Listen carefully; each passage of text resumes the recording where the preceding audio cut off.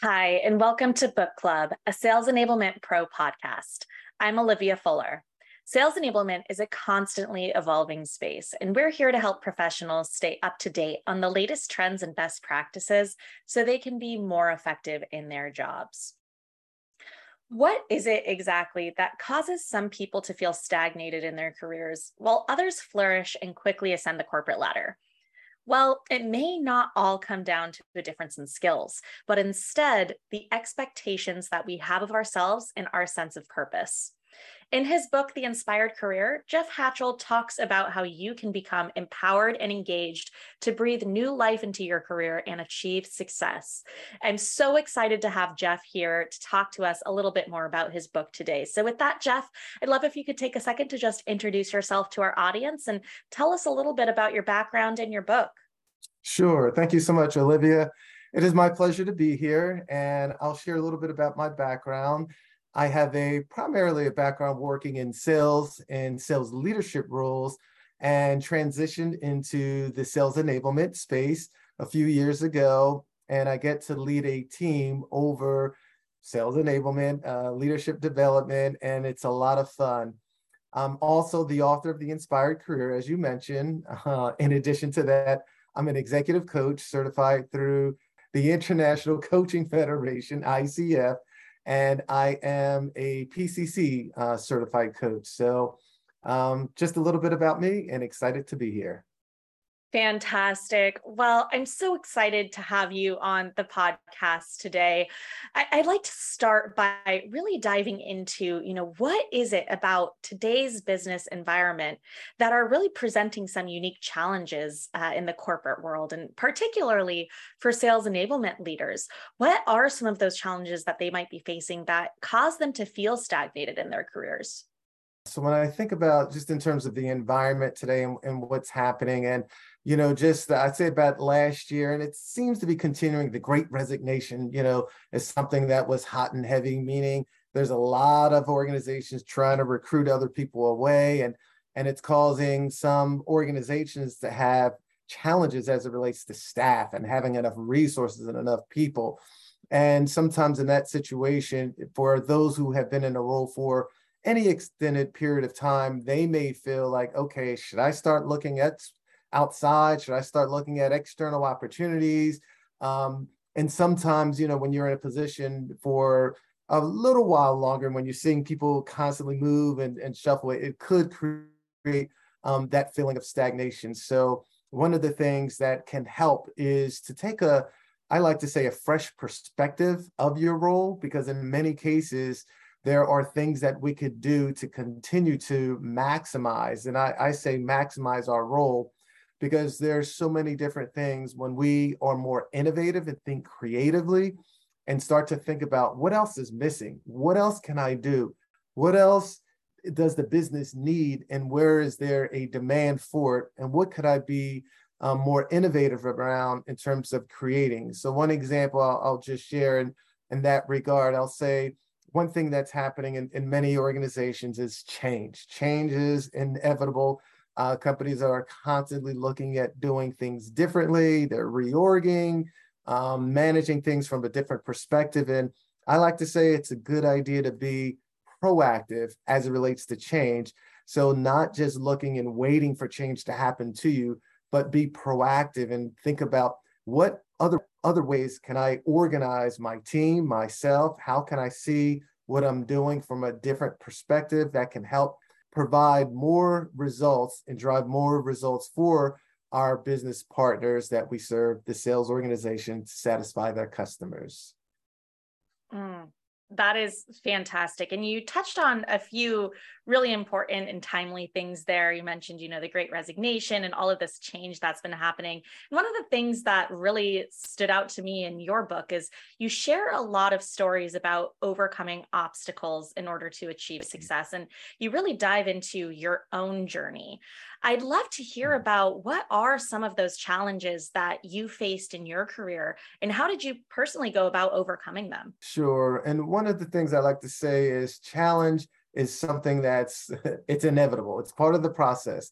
For me, I've had some unique challenges, or they were unique to me, but to me, I'd imagine a lot of people can relate to them, but I've had periods of time throughout my career where I've been in roles where I've been there for a while, where I felt stagnated to that, last question. And in some cases, it started making me to think about things from a negative perspective and start going down a negative path and thinking about the business that I was in at the time not being so great and, oh, where is this really going anyway? And it started to show up in my work. And I remember one of my leaders at the time who I had a great relationship with, we had to have a hard conversation. And he started to challenge me around my thinking and my attitude and the way I was showing up for work. And it had me think about my career. And it was like, you know what? Either I'm all in or I'm not in at all. I'd rather not be lukewarm. And I decided at that particular moment, given what was happening, to leave that particular organization when everything was great. But I decided to leave, and I went to another organization because I wanted to learn more about the training industry. And I went to this, what I'll call a much smaller boutique firm versus the traditional Fortune 500 company. And this boutique, small organization had a major org change brought in. They were actually acquired by another company. And the leader came in and they took a look at, what they normally do, the business. And one particular day, I remember they came in and basically said things were changing and they were going to have to let me go. And I like to use the phrase, I was fired. So talking about having a career challenge, it's like you're pursuing something, you leave a great job you didn't have to leave, you go for something that, is a dream job and you get fired. So for me, it was something that I had to really think about what happened, because at first it was just like unbelievable. Like, I can't believe I actually got fired. Just thinking about my background, it never happened before, and it could really hurt mentally and emotionally. But the way to help overcome is to remember who you are, is to go back to the foundations. And some of the things that helped to inspire me was to really remember who I was and to start to look forward versus backwards, and to start to recognize what are all the great things that I was able to learn and achieve, and what else do I want? And really to have a paradigm shift about my situation, to find the good and to start to take on the mentality that, you know what, this is working good for me. This is going to work out for my benefit, to have that mindset that no matter what I go through, that this is temporary. And that's something that I think it's important for us all to remember, is that things are seasonal, temporary. And I think what gets many people in trouble is sometimes they make permanent decisions based on a temporary situation. So having that mindset that this is short term, I'm going to get through it, things are going to work out. And literally things did work out. And of course, hindsight is 2020. And when I look back on it, if I didn't go through that situation, I wouldn't even have this opportunity of talking to you about overcoming obstacles. Absolutely. And I love that perspective about looking forward rather than looking back. And I think that's a big theme throughout the whole book as well. You talk a lot about hope. And one thing that I really loved also in the beginning of the book is you define hope as confident expectation. And I loved that phrasing. That just really stood out to me. I'd love to hear a little bit more about how confidence really does play a role in the ability to achieve your career goals. Yes, I'm loving your questions, Olivia, by the way. So in terms of confidence, and you had mentioned hope, and I'll even share, I like to define hope as using it as an acronym. H, have a big dream. O, overcome obstacles. P, perceive the best in every situation. E, expect to receive. Confidence comes more from the more that we move forward and the more that we are, and I'll use the word, have integrity with ourselves. Keeping promises to ourselves helps to build confidence in ourselves. So it's not necessarily achieving the big, hairy, audacious goals, but it's the small daily things that we're doing that's leading to the ultimate goals that start to build confidence. So in other words, if my big goal, as an example, is I'll even, say working in the enablement space and even getting there and knowing that, hey, there's a path to get there and there's a path to thrive there. And what am I going to do on a daily basis? And part of that is development and learning of myself. And taking advantage of what's available, what's out there on organizations and platforms, such as Enablement Pro, and thinking about, what else can I learn and grow and reading and doing things to really help. So it's the daily things that you do and that I have done that help to build the momentum from saying, I'm going to get up and I'm going to work out, and to actually do it. All of a sudden it builds that confidence. It's like this morning I went to Orange Theory, the 5 a.m. class, and it's nothing like that to be able to say, I got it in. And it's those little things that help you to stand that much taller, because it's promises that I've been keeping to myself. And then it allows me to carry that on from an exercise, workout to the work. Now, all of a sudden, because I did that, and I know it was something I said I was going to do, I did it. Now, when I'm in the meeting, I'm sitting back because I had my, certain ounces of water I said I was going to drink. Again, I promised to myself. It just helps to reinforce and build confidence and self-assurance within myself. So when I'm in the room, in the tough decisions and tough conversations and hard meetings, because of all the smaller things that I do that help me to really believe in myself, it really makes a difference of building confidence. So keeping promises to ourselves on the little things that lead to the bigger things.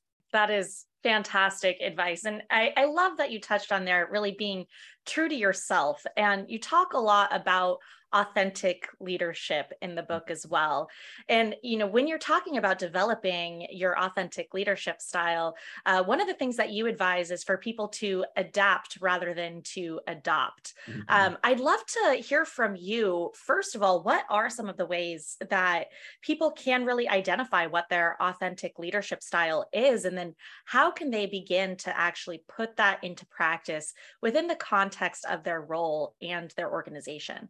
Sure. Now I'll begin as it relates to authenticity, and it's important. And I know we love to use the phrase, I'm keeping it real, and I'm being real to myself. And that person, they're so authentic, and we love using those phrases. And it really does mean being who we really are. And I like to say one of the ways that helps us to align with that is aligning to our values. It's going back to the foundation of what matters most to me and why. And thinking about that, it helps us to remain authentic to who we are. The other thing you had mentioned, I share the story of adapt, not adopt. And what I mean by that is in a organization, so within a team, because sometimes I think we can go way to the extreme with saying, hey, I'm just being authentic by, being disrespectful and telling someone things. I was just, being honest and telling them. There's always a way of doing things and handling things versus, trying to just say, oh, I'm just, being authentic versus. So when I say adapt, not adopt, what I mean is when I'm in a work environment, when I'm in a group, organization, that it's important that I am able to flex and adapt my style, adapt my authenticity to fit and to flow within the team versus trying to force my way on others. And the example that I love to use is the dancing example. If you're at a wedding and they're doing a line dance and everyone is dancing to the same song, same beat, we're doing the same thing. But if you narrow in on one person, they may be doing with a little extra flair. So it's like I'm flowing with everyone else, yet I'm being authentic to my own style. And that's the idea behind authenticity in the work group is, yes, be true to yourself. Make sure that you're in harmony with the overall team and the culture of your organization, but doing it in a way that fits who you naturally are. Yeah, that is a fantastic way to kind of reframe authenticity outside of the way that, people might often relate to it. So that's fantastic. Sure. As a business function that's relatively new and maturing in a lot of organizations, sales enablement leaders are often really focused on trying to elevate the visibility of sales enablement and really establish the credibility of the function across the organization. I'd love to hear some of your advice around how authentic leadership can really help sales enablement leaders carve out their place within the organization and establish a really meaningful path to success. Sure. So when I think of the overall function of sales enablement, it is a pivotal role within organizations. And I know there's, various names of it. from revenue enablement to field enablement, sales enablement, but it's all around the empowerment of our sales colleagues. And thinking from that perspective, it's a very important, or it's a critical role. And in some cases, I know in different organizations, the thought is, oh, I want to demonstrate and prove, the value that we bring to the table, and which is important. And in many cases, we can do things on analytics and running numbers. And I know one of the things that I did in my role was a test and control group for those who attended trainings that, we put on versus those who didn't. And we looked at their sales results, and there was a correlation that demonstrated those who attend the training tend to have better results, and their rankings on the sales ranking reports are better. And it's doing things like that. But when it comes to being authentic and helping with the enablement function, knowing that, yes, it is new, it's always existed, just in a different format and a different name. And it wasn't, necessarily enablement, but all organizations understand the importance of training and development for sales. And sales is the part of the organization that's, it's bringing in the revenue, is bringing in the money. And they say nothing happens until something is sold. So you can have the best products, best solutions, best engineering, best technology, but if people aren't selling, then, what good is it doing? So because we are enabling, empowering, and helping them to be able to drive more results, this is a critical role. And it helps to stand more confident knowing like, hey, we have a seat at this table because of the role that we play. Without the development, without the learning, without the growing, without, new hires coming on board and having, a plan of action, without the tenured salespeople being able to be developed, without the leaders being able to have the right coaching skills to bring out the best and to reinforce all the training, then it can go in one ear and out the other, or we can kind of, get lax and start doing things our own way. And one of the other things that's very important today in the sales environment is best sales practices and compliance and doing it the right way. And the enablement function plays a role with that as well, and really helping, to stay within, the lanes that need to be stayed in this environment today, to be able to drive results the right way by being empowered through the enablement organization. I love that advice. And I love what you emphasized there around really empowering the sales organization. That is fantastic advice. Jeff, I've loved this conversation. I just have one final question for you. Sure. For enablement practitioners that might just be starting out on their journey, or maybe who are looking to refocus their careers, how can they begin to actually identify and set the right goals to reignite that sense of purpose in their careers? Sure. So, and I appreciate the question, especially around igniting that sense of purpose. And, there's a quote that says, I can help enough people do what they want. The problem is most people don't know what they want. And I use that as an example of understanding the importance of having a goal and having a focus and making a decision on what is it that you want. So when I think of the enablement and those, new to enablement, thinking about getting into enablement and the impact and really stirring up, I'll even say the fire on the inside, to get excited about, being in this type of a role, is remembering the foundation of what it does. When we talk about the word empower is around, I like to view it from the perspective of it's helping people to develop what's already there. It's helping to enhance, to take to another level. There's a quote that says, if you already done it, that's not potential. Potential is what you have yet to do. Enablement is a function that helps people to maximize their potential, to discover what's still there that has yet to be maximized, that has yet to be fulfilled, and understanding that. So when you're thinking about a career like this, understand that this is a career that makes a difference. It's a career that makes an impact. So the part to get excited about is looking at the end result of what it's doing. So when you see the revenues and you hear about, company sales and results, know that behind the scenes, somebody helped to enable that, to make that happen.